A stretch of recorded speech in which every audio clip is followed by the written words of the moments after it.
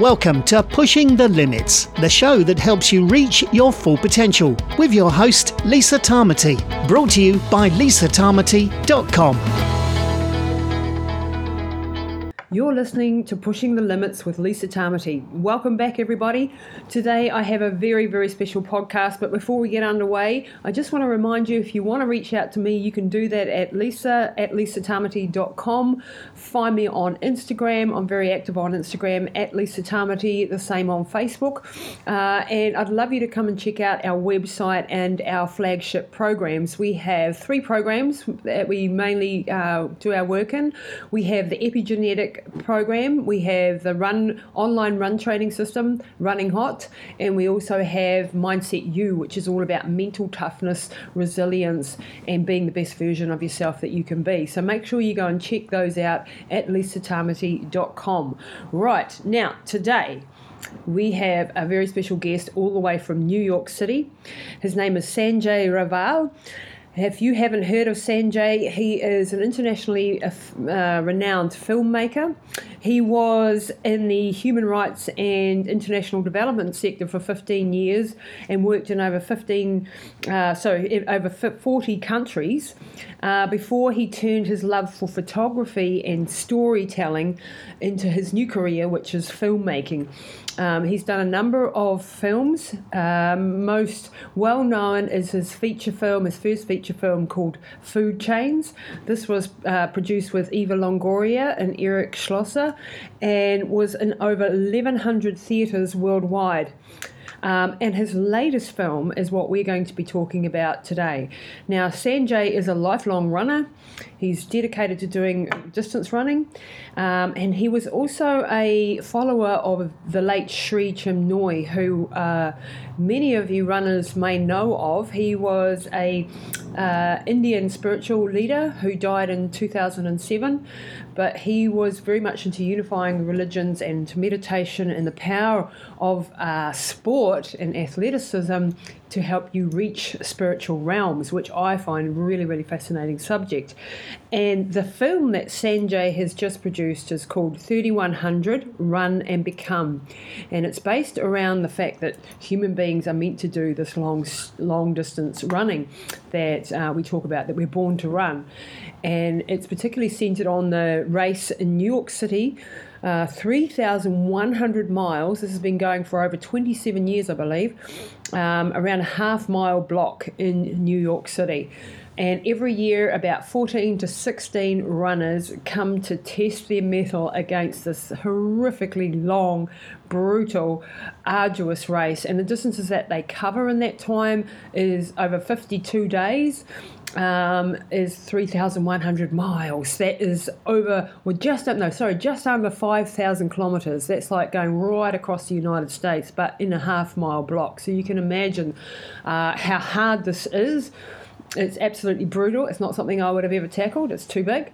But he talks and shows in this film, one of the main characters is the Norwegian runner who has done this over 15 times and is really the world's best at this super, super, super long distances. So we get into a really deep conversation around philosophy and spirituality, the power of running to transcend yourself, the healing abilities of running, how it can connect you with Mother Nature and, solve a lot of our modern day woes. So without further ado, here's Sanjay. Well, hi everybody and welcome to Pushing the Limits. It's fantastic to have you guys back again. We're nearly at the end of 2019 and I can't believe it. And today I have a special guest with me who is sitting in New York City at the moment, Sanjay Raval. Welcome to the show, Sanjay. Thank you so much. It's winter here, so I'm just trying to keep it together while you guys enjoy Mother Nature in a different way than I am right now. Yes, I bet. Yeah. Well, you're welcome to come over here anytime. We'd love to have you over in New Zealand. You can come and visit me. That would be fantastic. So have you ever been to New Zealand? I have. I haven't been there in almost 20 years, but I am coming for about 10 to 12 days at the end of February to screen the movie that we're going to talk about. Oh, wow. Okay. I've got to make sure I get to that somehow. So we'll talk about that afterwards. So everybody listening who doesn't know Sanjay, you will soon. So he has produced a number of films over his career, but recently, and a film that we're going to be talking about mostly today, is a film called 3100. Sanjay, can you tell us a little bit about this amazing film? Yeah, I'd be happy to. So the movie is 3100 Run and Become, and it follows a pretty diminutive, relatively unheard of Finnish man named Ashprihanal-Aalto. He's a paper boy by trade. At the same time, he is an underground multi-day distance running legend. The film follows him trying to complete the 3,100 mile race in the year 2016. This race is the world's longest certified road race. It's almost 5,000 kilometers. It's just a few K short of 5,000. But it takes place all around a half mile, close to a kilometer long loop in the heart of New York City. Runners have to try to complete at least 100K a day for 52 days in order to finish the race under that window. It's grueling, but at the same time, although it sounds like an absolute misery fest, a suffer fest, people don't come out of it physically devastated. In fact, the only way you can actually toe the line for this type of a race is to have a deep understanding of the spirituality of long distance running. So in the film, not only do we follow Ashprihanal-Aalto, but to kind of show how and why this race is even possible, we go back into time. We follow 3 other runners on their own quests, but runners who come from very deep traditional cultures of running. We follow an ultramarathoner on the Navajo Nation in Arizona. We go to the Kalahari Desert in Botswana and hunt with Bushman hunters who chase down game across 2 to 3 day long treks. And we follow an aspirant in the highlands of Japan who is doing a 1,000-day trek of about 31,000 miles in the mountains outside of Kyoto. This shows the spirituality that's inherent to running that really fuels the runners in the 3,100 mile race. Wow, well, you're preaching to the converted here, and a lot of my audience, of course, are avid runners. What really surprises me, I mean, I have to tell you a little bit of a story. I actually tried to get a documentary series done for Discovery Channel called Run the Planet.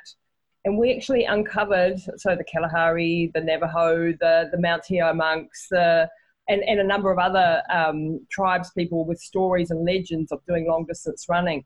I didn't manage to pull it off. We did the pilot for the series in Australia, reenacting an Aboriginal man's story who ran 250 kilometres to save a friend of his across the desert.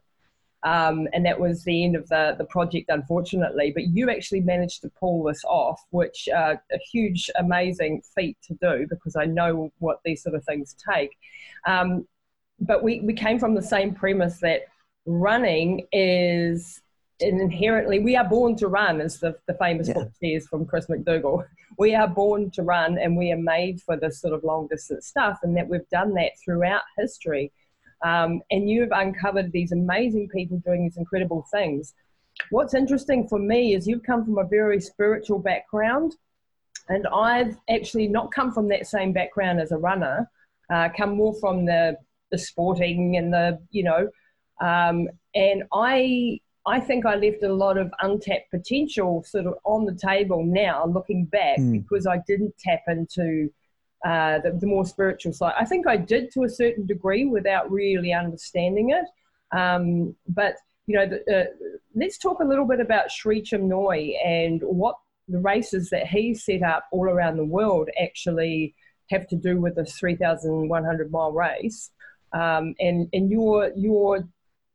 what your beliefs are around Sri Chinmoy and his attitude to long distance running. First of all, I so wish you'd completed that series. It would have been awesome, and I probably wouldn't have had to do this movie. It would have been complimentary. It would have been awesome. But yeah, we didn't manage to pull it off. As you know, there are lots of hurdles to jump through when you're trying to do this thing. Yeah.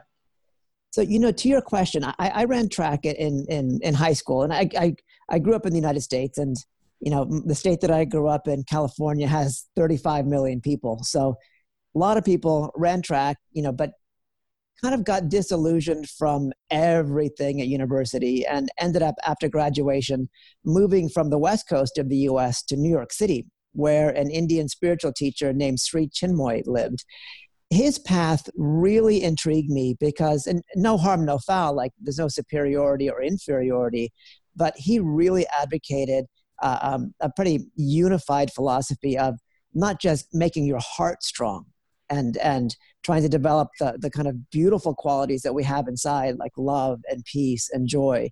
But he also felt that physical fitness was of paramount importance to achieving that sense of inner peace.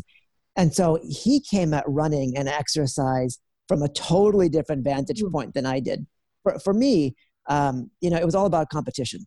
And, when I was in high school, I would win a lot of races. But by the time I got to college, I was no longer in that kind of top echelon. And you know how it is. It's like once you realize you're never going to be like at the very, very top, or you're not going to win every single race. I know you won a lot of races. You start really losing, a sense of purpose. But when I came across Sri Chinmoy's philosophy, it was totally different, and this is reflective in all the cultures that we explore in 3100 Run and Become, that there's something unique about running. And we just have to take it on faith that unlike any other activity, however wonderful, whether it's tennis or swimming or biking, that running connects us to Mother Nature in a completely unique way. And when I spent time with the Navajo, and people will see in the film, our main Navajo character, Sean Martin, says, when you run, your feet are praying to Mother Earth. You're breathing in Father Sky. You're showing them, you're praying to them, you're showing them that you're willing to work for the blessings of Mother Earth.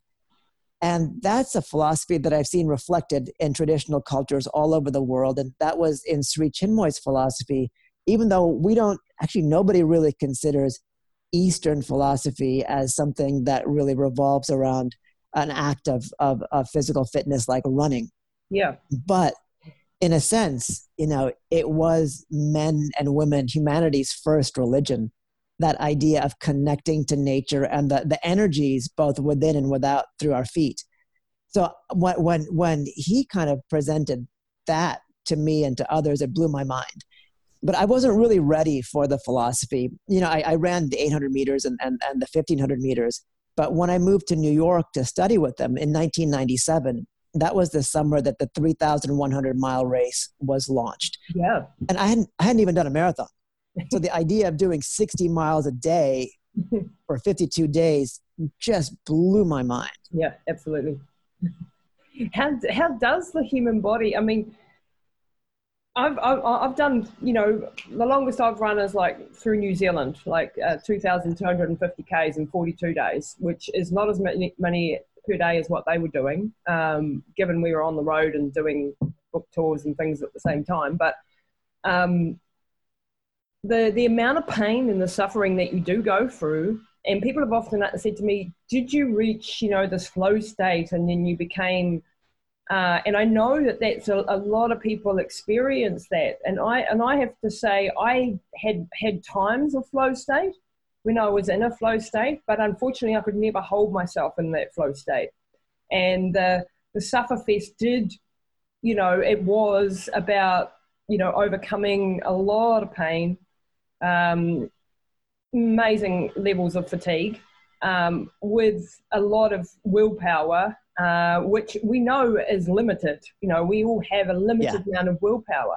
And I was always hoping to reach that state of self-transcendence, really, and never, but I hadn't dedicated myself to meditation and to the other sides of all that, probably enough, looking back, which I'm much more into these days. But back then it was all about, the mental strength and the physical strength to actually prepare your body for this battle going in. And this is a completely different approach to what Sri Chinmoy had and what these people that are doing the 3100 have, really. It's, and I wonder, how do they actually get to that? As someone who's done a hell of a lot of running, and not really achieve that flow state for long periods of time at least, how the heck do they do it? So there are two types of runners in the race. And, again, no superiority or inferiority, but there are very few people on earth like you that have the mental fortitude to will themselves through 40, 45, 50 days, of doing, 30, 40, 50, 60, 80, 100 Ks per day. That willpower will only take you so far. Mm-hmm. And in your darkest moments, in the run, willpower is not going to offer you any light. If it's gone, then it's just sufferfest. Totally. So a lot of people who come to the 3100, whether they come from a background of faith or not, they realize either in their first attempt or beforehand that if they don't kind of develop access to a place within themselves where they can be happy, simply just happy in the worst moments, if they can't be in that flow state at will, then it's going to be a long 52 days. Yeah. And a lot of people, I would say probably at least a third to a half of people who do it the first time, it's a mixture of pleasure and pain. Mm. And those moments, like you experienced it in your cross country run, those moments are enough to get you up the next day, but they're not necessarily going to fuel every single mile. That said, it's like the people that come back and do it over and over and over, either through the race or outside the race, they really develop the power of meditation. And at the same time, unlike your race, and I think you'll appreciate this more than most, the reason why they do the race on a half-mile loop is so that you have access to your aid every half a mile. You have access to a bathroom every half a mile. There's no traffic. There's foot traffic on this loop from just the public, but it's a pretty isolated area of New York, and you don't have to worry about cars or anything. So in that sense, your mind can stop forgetting about the surroundings. Yes. And it's a lot easier that way. So that said, it's like this race, the people that get the most out of it come at it the way you would now. They come at it knowing that you need to have access to that meditative side of you. Mm. And you need to train with that in mind. It's like you have to find a way to find joy or happiness in those moments of exertion. And that doesn't come spontaneously out in the Sufferfest. You have to build that in your training. Yeah, and you have to develop that skill and the years and years of meditation, I should imagine, to be able to reach that state. And that's something that fascinates me now, and I'm developing, those skills of late. But it's something that I wish I'd had back then instead of just the will and mindset, and I'm doing this no matter what. And it surprises me that how many people can override all of the pain, and that we do have an amazing ability to deal with things. But I cannot in all honesty say to you I enjoyed or I was happy in doing a lot of those races. There was a lot of, I want to achieve this. It's a challenge. It's an opportunity to find out who I am. And I think when we are connected in nature, we do find out so much about ourselves. And so even though I didn't approach it from a spiritual point of view, I think the stuff that I learned from it has been so powerful to helping me in everyday life. And getting through obstacles. Are there people that are doing these types of things, in your opinion, just more, are they tapping into a higher power? Are they able to actually leave their suffering behind in some way? That's a great question. So going to the time that we spent with the Bushmen and the Kalahari, these cultures that have been running for literally 125,000 years, they say you cannot separate running from God. If you want to run to become a better looking person, running will give that to you. If you want to run to become healthy, running will do that for you.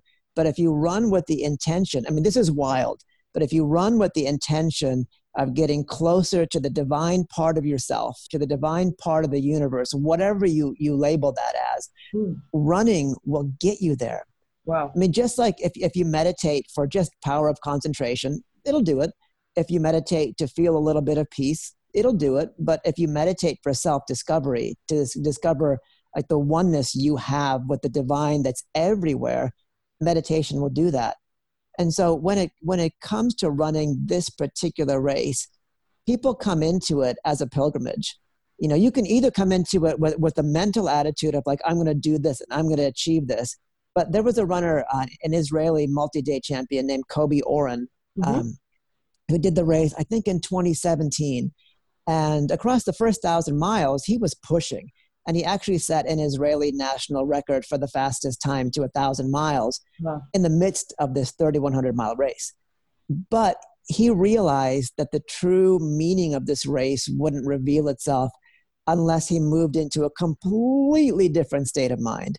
And he realized that he had to take the race as a pilgrimage.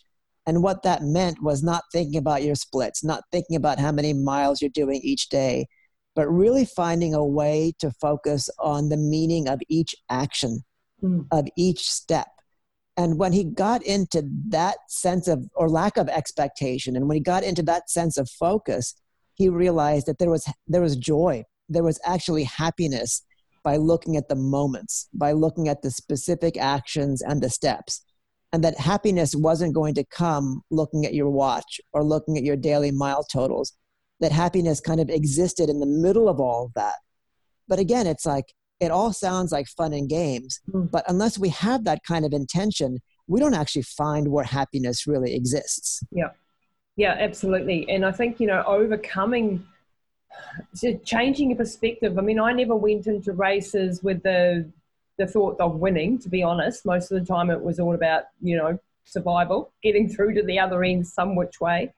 And I've had some very spiritual type experiences underway, perhaps induced by, you know, fatigue, sleep deprivation, those types of things, hallucinations. And the things that you actually discover about yourself are just absolutely mind-blowing, even without the spiritual aspect. But I do wish now that I had gone more into that side of things to be able to overcome the limitations. You know, what worries me nowadays as a running coach, and we train 700 odd athletes all around the world, is the danger that is involved with ultramarathon running, because there is, you know, you can do permanent damage. I've done some damage to my body. Why do these guys not have physical damage from doing these extreme races, or do they? I've had, you know, big problems with things like rhabdomyolysis, kidneys, you know, not functioning properly, from repeatedly breaking down too much muscle, things like that, thyroid problems, adrenal burnout. Do these guys ever suffer from those sort of normal physical breakdowns? Of course, muscle tears and those sorts of things as well. And if not, why not? Why do they not have that limitation, those very human limitations on them?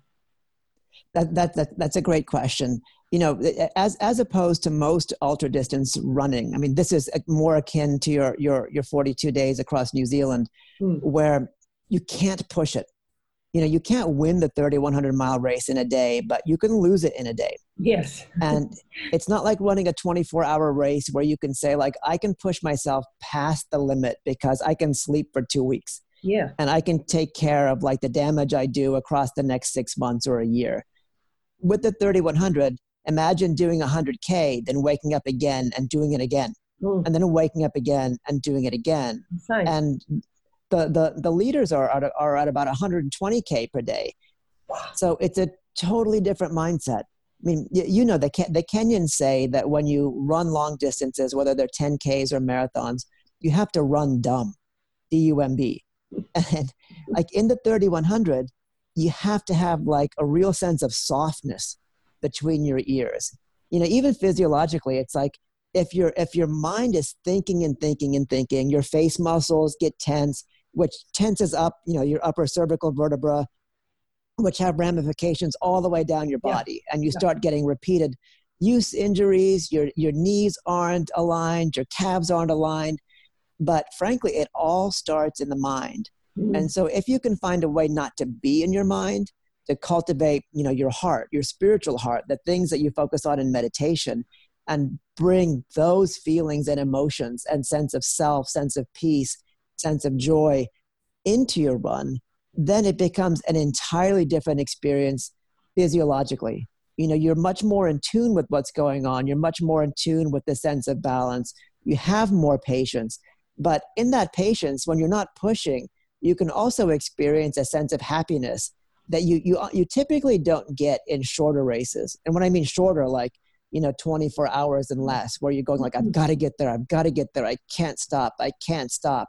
When you've got that type of an attitude in a race, you rarely dissociate from your mind.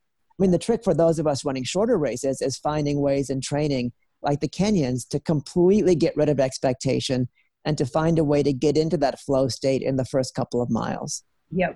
And that disassociation, I mean, I definitely use that to some degree, obviously not to the degree that I would like to have used it, and been able to take your mind away from the pain and the suffering in the body. And that's one of the tools that I, teach about a little bit. And I do find like when you get into a rhythm is something that is meditative. I'm often, if I'm running behind someone, I will use their feet as a little flicker of left, right, and that's almost a trance-like state that you can get into. But I can't keep it in there forever. That's the key point, I think, and that's the difference between these guys. So they are tapping into things that we, as average, not so spiritual human beings, if you like, for the want of a better expression, can't tap into. And that's what I find absolutely fascinating, because I know what it takes to run 70 Ks a day. I cannot imagine the amount of pain that it would take to run 120 a day. It's certainly beyond my physical limitations, and the amount of pain that you have to overcome is phenomenal. But what you were saying there about stress, and stress is, I listened to an interview with Dr. Chatterjee that you were talking about stress and how it's an epidemic in our world, and it's one of the killers, and it's one of the most problematic things, and we are living in a constant state of alertness and fight or flight sort of state because of the society that we live in. We're no longer being chased by lions, but we seem to be living in that constant state. Is meditation and using even this running, this self-transcendent running, a way of calming the body and stopping those stress responses? So the curious thing is that running is humanity's oldest physical practice, maybe dance as well, that movement through your feet. And there's something electric when you're aware of it between the connection between Mother Earth and our feet, our lungs breathing in oxygen and air. There's something deeply nourishing and affecting that way. At the same time, meditation is humanity's oldest practice of contemplation. Not just getting rid of stress, but understanding who we are, why we're here, what we're meant to do in any given moment. And meditation gives us access to different parts of our body, or of our being, I should say. It's like we've got a tool belt on and we've got 15 sets of tools, but we're using a hammer 24 hours a day.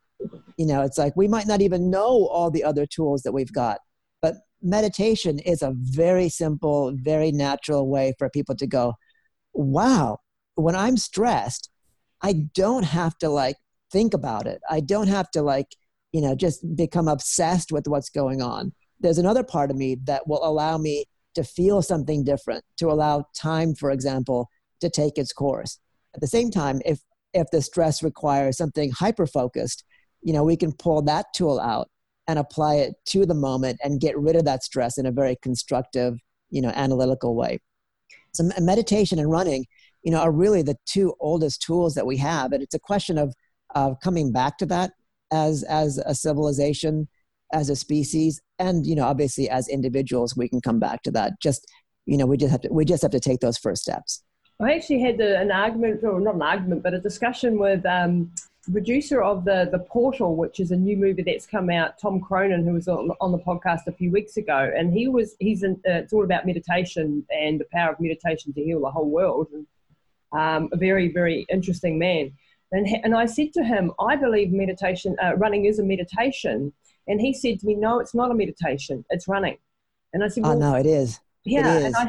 and I said, and I had this discussion with him, and he said, no, because running, you are in a sympathetic nervous system state, and you're not in a parasympathetic state. I would say for most people, myself included, that was true up until a few years ago. But I was trying to understand why the people who do the 3,100-mile race, most of them come back and do it a second time, a third time. The main character in the movie, Ashby Hanal, did it again last summer for, get this, a grand total of 15 times. Wow. He's completed that race 15 times. Mind-blowing. When you understand that running and meditation can actually go together, and you explore what that truly means. I mean, again, it's not simply the fact, and I get where he's coming from. It's not simply saying like, my running is my meditation, the way that chopping onions is my meditation. It's like, I get the kind of like, hyperbole that comes with that. But if you get into a state in running where you're completely beyond your mind, where you're completely in that flow state, and it's like the definition of the flow state is not an absence of pain, but it's finding happiness in that exertion. And there was a Hopi elder. Hopi they're a tribe in central Arizona. Yep. Some of the best runners anywhere. It's one of the legends we uncovered actually for the series. Yeah. So a Hopi elder told us when I was on a prayer run with a bunch of native kids in Arizona. He told us as we headed off for Monument Valley, he said, find joy through exertion. Wow. And that was mind-blowing to me, because how many of us, when we're really working hard, number one, feel joy. Number two, even know that we can feel joy in those moments of intense effort. And he said, not only do you need to realize that joy exists in the most extreme forms of exertion, but you can find it. You just have to be aware of it and find a way to tap into it. So that totally changed the way I race. That changed the way I run. It's like in those moments when you're really, really pushing to learn that joy actually exists there, that you can go beyond that pain by tapping into joy. I mean, that's how to get into flow. That's literally step one into getting into flow. And when you're in that flow state, as you know, it's like you can have experiences, you can tap into those same places within your being that you try to get to in your highest form of meditation. That said, learning and knowing how to meditate is going to help you get into that state a lot easier. And if you get into that state in running, you're going to be able to get into that state when you're meditating. So I completely disagree based on experiences that I've had personally, but more importantly, seeing these cultures that have understood the connection between prayer, running, and the spirit for tens of thousands of years.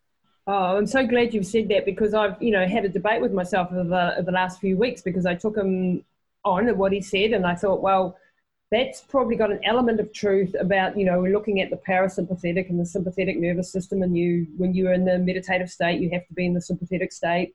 But I've had that experience of being in a meditative state running. Granted, I can't do it on demand, but I have been there. So I was having trouble with that sort of dichotomy, if you like, that sort of opposites. And that gives me permission to go back to the thought, yes, actually, it is a type of meditation, and it is a powerful one. And it's something that I've missed, like the last 4 years, Sanjay, you won't know, but I had a mum who had a massive aneurysm, and my listeners know this story, and was left in a vegetative state, basically, with hardly any higher function at the age of 74.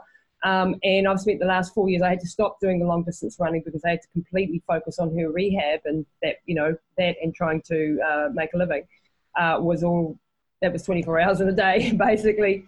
And now 4 years later, I've just written her book. It comes out in March this year. It's called Relentless. And it tells the story of bringing her back, and she's now completely normal again at the age of 78 against all odds. And I credit this comeback journey that I've been on with her on to the fact that I've done this running. If I had not have had the mental skill set that I developed through running, I wouldn't have been able to do the things that I did with her, to look outside the square, to push through boundaries that most people would have, quit long time ago, and to go up against the medical system and say, no, she will come back. And the story is very powerful because and why I'm so passionate about getting this book out there is because it taps into these types of tools that we discover when we are doing these extreme things, like, running long distance races. And we learn stuff about ourselves and then how the body works and how that we are capable of so much more than what your average local doctor will tell you we're capable of. I mean, have you ever been to a local doctor and they've said, look, you can't run anymore, you've got a sore knee? Yeah. Yeah. I mean, the thing to understand is that we physiologically evolved as runners, from an evolutionary biology standpoint. And all your listeners will know that humanity's first advantage as bipedal beings was, number one, unlike quadrupeds, we could step without having to breathe.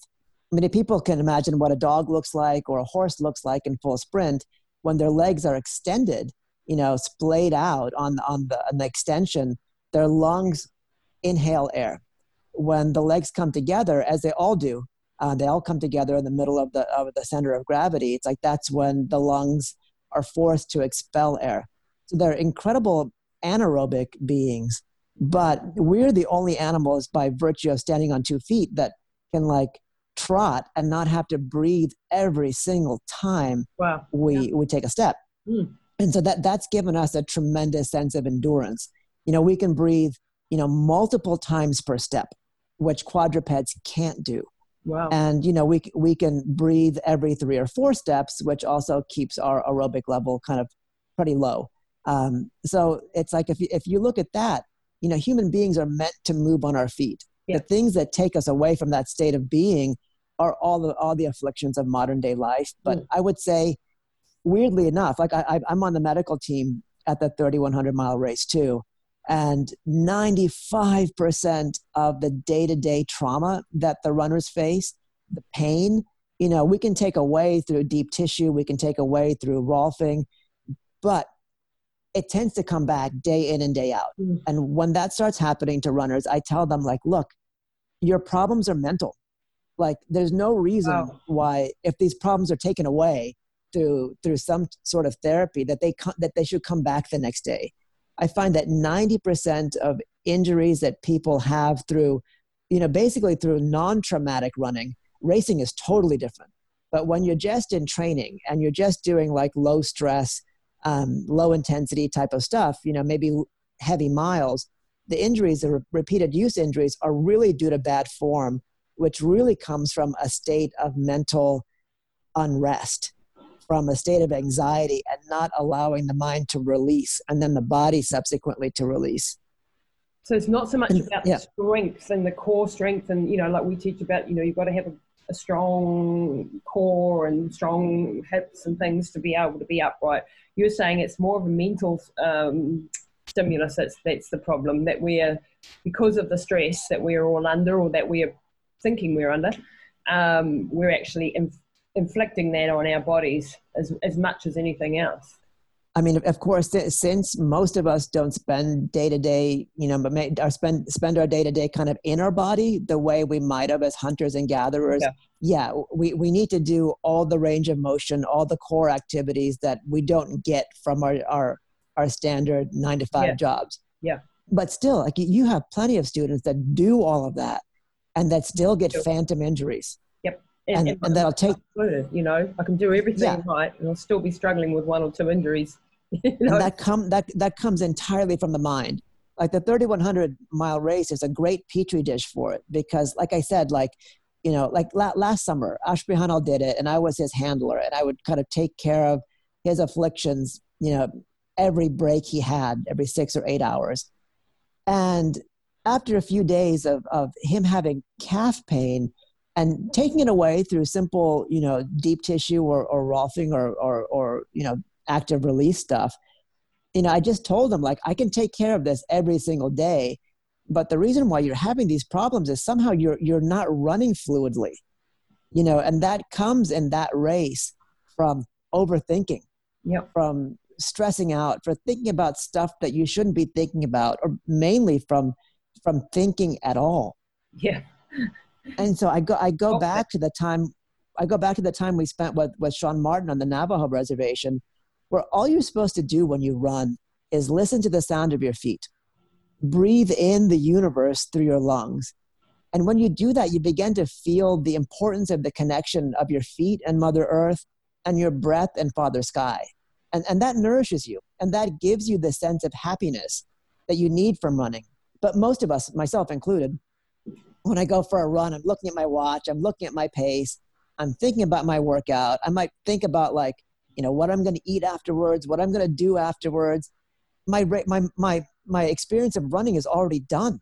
Yeah. And I'm getting nothing out of each moment. I'm only just checking off a workout. Yeah. And that's the difference. It's like unplugging from our playlist. You can run with a GPS watch. We all do. But not worrying about what your watch says to you, but listening to yourself, listening to your thoughts, listening to your heart, and taking running as a spiritual discipline rather than as an escape.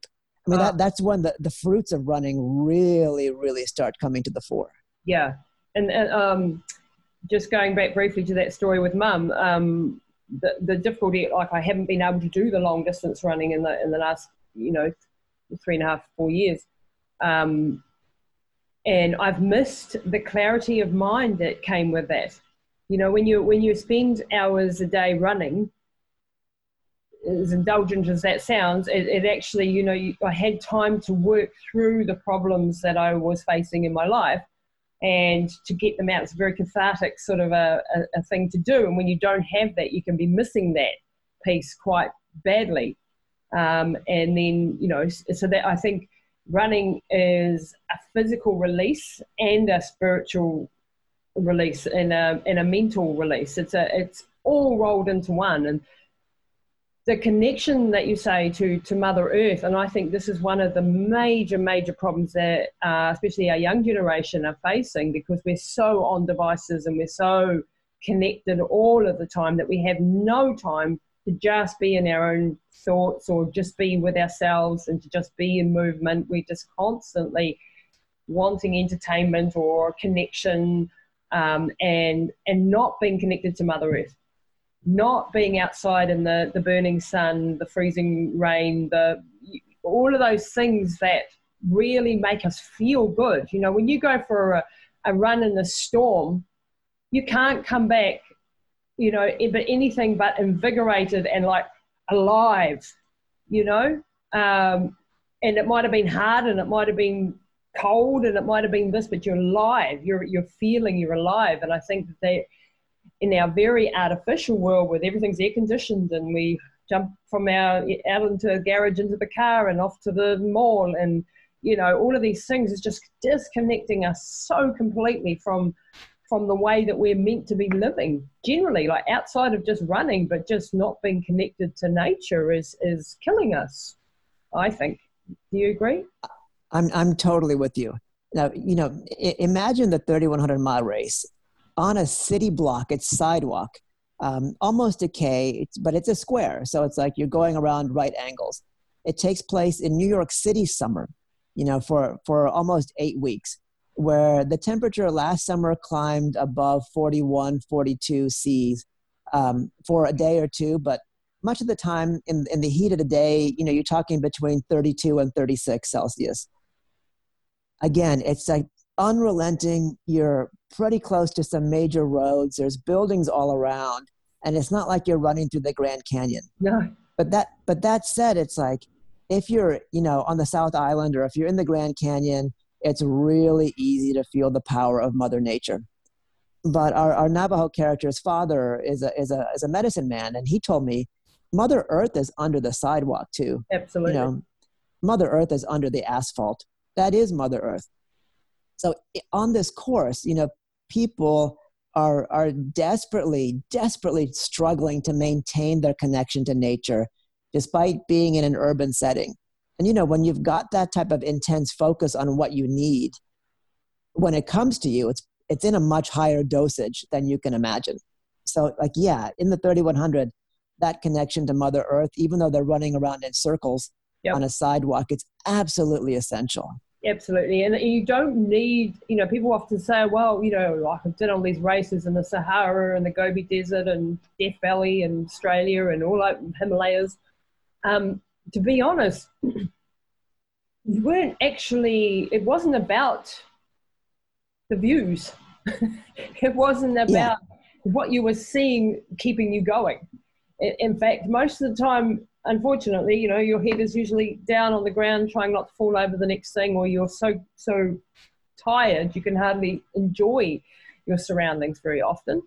And of course it is more inspiring to at least go to these places and, in the before and the after and the cultural exchange that you have. But actually during the race, it's not about the beauty, it's in running around and around a block or running through a desert. They're both connected. They're both outside in nature. Like you say, they both are. And one of the great things about this race happening in New York is that whatever you need, whether it's a new pair of shoes, whether it's a very specific type of medicine, you're in New York City. Yep. So someone will be able to a volunteer will be able to get it for you within a couple of hours. And as you know, it's like when you travel for these like international ultras, very often, if you don't have something with you, you're stuffed. Like you are not going to get it. Yeah, it's not going to be a good experience for you. No, it must be. Yeah, it definitely has be a great advantage to have all of the things around you in that half-mile block. Although it's mind-numbing and people think, oh gosh, going around in a circle. I mean, I've only done like 24-hour races, but they are easier than running across a desert per se, where you don't have access to anything. And if you've forgotten something, you're in deep, deep trouble, physically in trouble. But then it all does become about the mind and what you were doing there. So this movie is coming to New Zealand. This film is coming. Yeah. So tell us about it. So from February 10th through 20th, we'll be traveling from, I think we're going to be in Auckland, Wellington, Christchurch, maybe a few other places in between, doing single night screenings. The information is going to be up on our Facebook page, which I think is facebook.com/3100film. Mm-hmm. And afterwards, after the 20th, if you can't make one of those screenings, we'll be up on all the online platforms. But Lisa, I would love to be able to ask you questions at one of our screenings. I'm not sure what city you're in, but it would be fun. It would be really, really fun. I think we can make that happen. I live in a little place called New Plymouth, so you're probably not coming here, although that would be awesome. But I can travel to, Auckland or Wellington or something to make sure that I get to see this. And I've seen the movie, but to actually meet you would be, of course, just, awesome.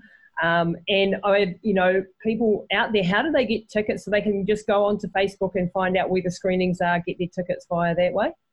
Yeah, the movie screenings are going to be in proper theaters in all of those cities. And so, on our Facebook page, there's links to the times and dates, and we're going to be adding a few more things here and there. But yeah, all the tickets can be purchased online. Fabulous. And we'll put all the links in the show notes and stuff and all that. I do want to ask you a couple more questions about you and your background, because you've had a fascinating life. This isn't the first movie you've done. Tell us about, how did you get into filmmaking? Because I'm very fascinated by filmmaking. I made a couple of, 8 documentaries, but on a very, very low budget documentaries. And I want to know, how did you fall into this area and do the amazing things that you've done? So tell us a little bit about your life. I'm a jack of all trades, master of none. I moved from California to New York to basically, to just study with Sri Chinmoy, and spent a few years, even with a good university degree, just spent a few years working in health food stores and just, getting to understand who I was and what I really wanted to do in life before launching into a career or whatnot. But Sri Chinmoy had a lot of friends, from Mother Teresa to Desmond Tutu and Mikhail Gorbachev and Mandela. And as I got more interested in kind of humanity, specifically in like international development, humanitarian aid, human rights, I began having opportunities to work with some of Sri Chinmoy's friends. So I got a chance to work with Desmond Tutu and, a ton of other people, and gradually kind of like made my way into the world of humanitarian aid and human rights. Wow. So I kind of worked in that sphere for about 15 years till around 2010, 2011. And I, realized that a lot of the projects that I really, really enjoyed were ones that required me to take photos or to make little small documentaries, just being the only person with a camera for hundreds of miles. Yeah. And I began making some short films. Like my first one, that most of them have been on sports, weirdly enough. My first one was called Ocean Monk, and it was like a personal exploration of the connection between meditation and surfing in the winter in New York City. Oh, wow. Of all things, I mean, there is surfing, like, in New York City. In the winter here, you might walk through, half a meter of snow or a meter of snow to get to the water. But you can imagine, like, when the city is going like 24 hours a day, to be out in the water with no one else around is probably the only experience of real nature we can get in New York City. But my second film explored, kind of a curious aspect of Sri Chinmoy's life. After he stopped being able to do distance running, he took up weightlifting. Yes. And he lifted astronomical pounds. In fact, when I was in New Zealand in 2002 and 2003, I was actually on a 3-month trip with him. Wow. And one of the cutest things he did was he went to a farm, not too far away from Taupo, a sheep farm. Yeah. And sheep were put into little cages and put onto this contraption that Sri Chinmoy could sit under, and he would like push up, a cage with a sheep on each hand, and lifted 1,000 sheep. It was really, really cute and childlike, but also kind of mind-boggling in the physicality. Yeah. I made a film called Challenging Impossibility, but then kind of went back to my human rights roots and made a film about the exploitation of farm workers in the United States. And that actually achieved some success. We had some famous people that were involved. Yeah, like Longoria and Forrest Whitaker. Yeah, fantastic. And then this movie, 3100 Run and Become, was my second, big feature-length project. Wow. Oh, I should add as well, just jumping back to the last topic, that there have been 2 Kiwis that have done the 3100-mile race. Yes. A man named Jade Lynn, who did it, I think, in 2006. But there is a 3-time female finisher of the race, Harita Davies. She lives in the States, but she's actually going to be in New Zealand with us for all these screenings. Oh, wow. Because she's doing a series of events during that time called the Peace Run. It just basically, it's like an Olympic torch-style relay where they're going to be running from Auckland all the way down, obviously with the ferry, all the way down to Christchurch and stopping in a zillion schools. Wow. So she'll be at all the screenings too. Oh, fabulous. I'll get to meet her hopefully. And we also have another very famous lady who used to do the 2,000-kilometer race in New York City, Sandy Barwick. Oh, yeah, she's a legend. Who was my role model, if you like, as a little girl growing up, and who came with me to Death Valley when I ran through Death Valley. An incredible woman, feats that, again, just defy. I think she had 9 world records.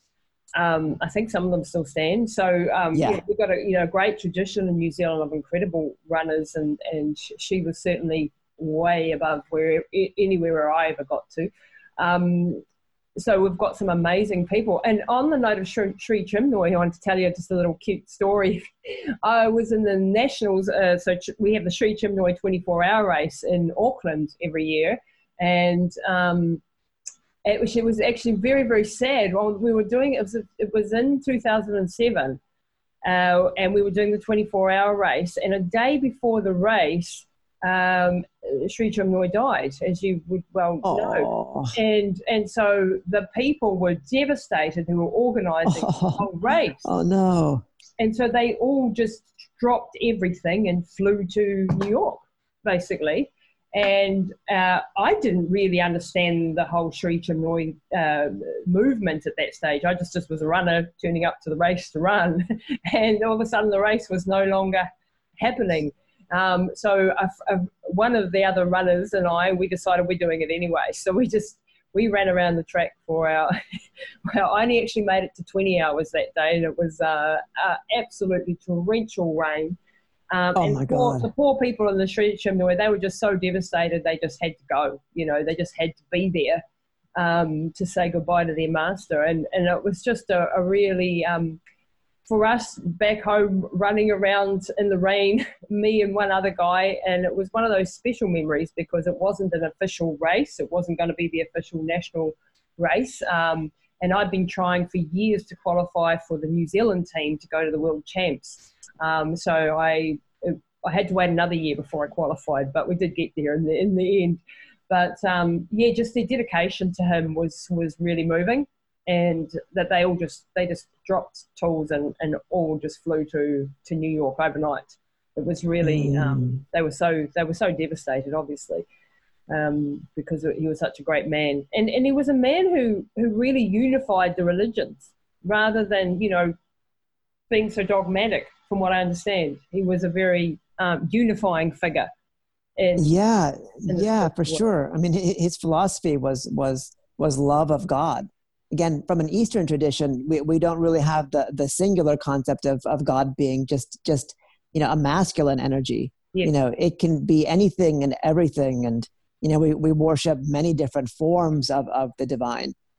But his was kind of an ancient path that way. But at the same time, it was very accepting of people, no matter what their backgrounds were. And he felt that you could live in the outer world and still achieve the highest. You didn't necessarily need to become a monk and renounce everything. And I know he loved New Zealand. He's had a long friendship with a number of Kiwi runners like Alison Rowe, who I think he first met during the New York City marathons. And just to my great benefit, when we opened the movie in theaters in New York City in November of 2018. It was during the week of the New York City Marathon, and Alison was there to be inducted in the New York City Marathon Hall of Fame. And she came to one of our screenings and did a panel. So I got to meet a lifelong hero of mine. And it's like it's interesting because all the people that have met Sri Chinmoy still have some sort of a connection with the activities that his followers still kind of hold around the world. Even my life. So through that, we connected in some weird, bizarre way. That's fantastic. And the one that you did with on the food chain. Tell us a little bit about the food chain movie. And that was all about the state of conditions for workers, migrant workers. Yeah. So most countries require some sort of foreign labor to pick their food, and especially when you look at like industrialized countries. I mean, even England, has had pre-Brexit, had a big requirement for Polish workers, for Chinese workers, for Thai workers to come seasonally to pick food. We know these are the hardest, most labor-intensive jobs anywhere in the world, and most people in developed countries don't want to do that kind of work, no matter how much it pays. But, as we know, those types of jobs don't pay much at all. No. I guess the big corollary in the South Pacific are the fishing fleets, with a lot of indentured Thai workers, Filipino workers, Burmese workers working in essentially in some cases, like realistically slave-like conditions. But the movie really delves not just into personal stories, but looks at the kind of economic system behind it. Most places in the world kind of follow a food system that America set up. And that's like the supermarket grocery system where we expect to buy the cheapest possible food. Good quality, but like very low prices. And, Walmart in the US, a big chain, kind of started that. And from their standpoint, they insisted on buying at ultra low prices from farmers and from meat producers and dairies, but buying in very, very high volume. And that created a set of conditions that not only have made it really hard to be a farmer in the US, but has made farm work essentially, extremely low wage. Yeah. Now, we see these supermarkets all over the world. Yeah. And this is really a model that was created in the US and exported to other countries, even though, obviously there's chains that are completely, owned by people in their country. But when that supermarket system, that idea of convenience and being able to have the same types of food, 365 days a year, that's made us in the US rely on a lot of like New Zealand blueberries. But at the same time, you guys get a lot of stuff into your country that are not seasonal, that aren't grown in New Zealand, but that you still expect at very low prices. And we don't necessarily know the ripple down the food chain, that it's causing farmers to really, really make very little. At the same time, it creates this reliance on labor that's very colonial, that's very almost kind of feudal as well. And that's what the movie Food Chains kind of looks into. Well, thank you for bringing that to light, because it is a worldwide problem, and we have migrant workers here as well from the islands and so on. And I when I was a young girl, I used to work on fruit, on apple picking and kiwi fruit picking. I can tell you it's bloody hard work and very little money. So you absolutely know that it's not something you would ever want to do the rest of your life. Oh my, no, definitely not. I'd rather run the 3100 actually. There you go. Look, Sanjay, I know I've taken up so much of your time today, and I just really wanted to thank you for all the work you do, all the goodness that you put out into the world, because it's very, very powerful what you are sharing, and you're making people think, and you're making people aware of some of these humanitarian stuff that you've done earlier, and also with this new wonderful movie that you brought out. Everybody, you have to go and see this movie. If you're into running, obviously you have to go, but if you are into just finding out about what the human body is capable of, what the human mind is capable of, and you want to see very average, and I put that into quotation marks, average looking, average appearing people doing incredible things. And that's the beautiful thing about ultramarathon running. We don't all look like Usain Bolt or Paula Radcliffe or some elite specimen. We're just normal people, but with very, very strong minds and strong willpower to do things. And in this case, it's all about the spiritual side as well. So thank you very much for doing this movie, for putting it out there. And I can't wait to see it. And I hope we can connect and I can get to one of those screenings. That would be absolutely fabulous. Me too. It'll make my entire trip worthwhile. Right. We're going to make that happen. Thanks very much, Sanjay. Thanks so much, Lisa. That's it this week for Pushing the Limits. Be sure to rate, review and share with your friends. And head over and visit Lisa and her team at lisatamati.com.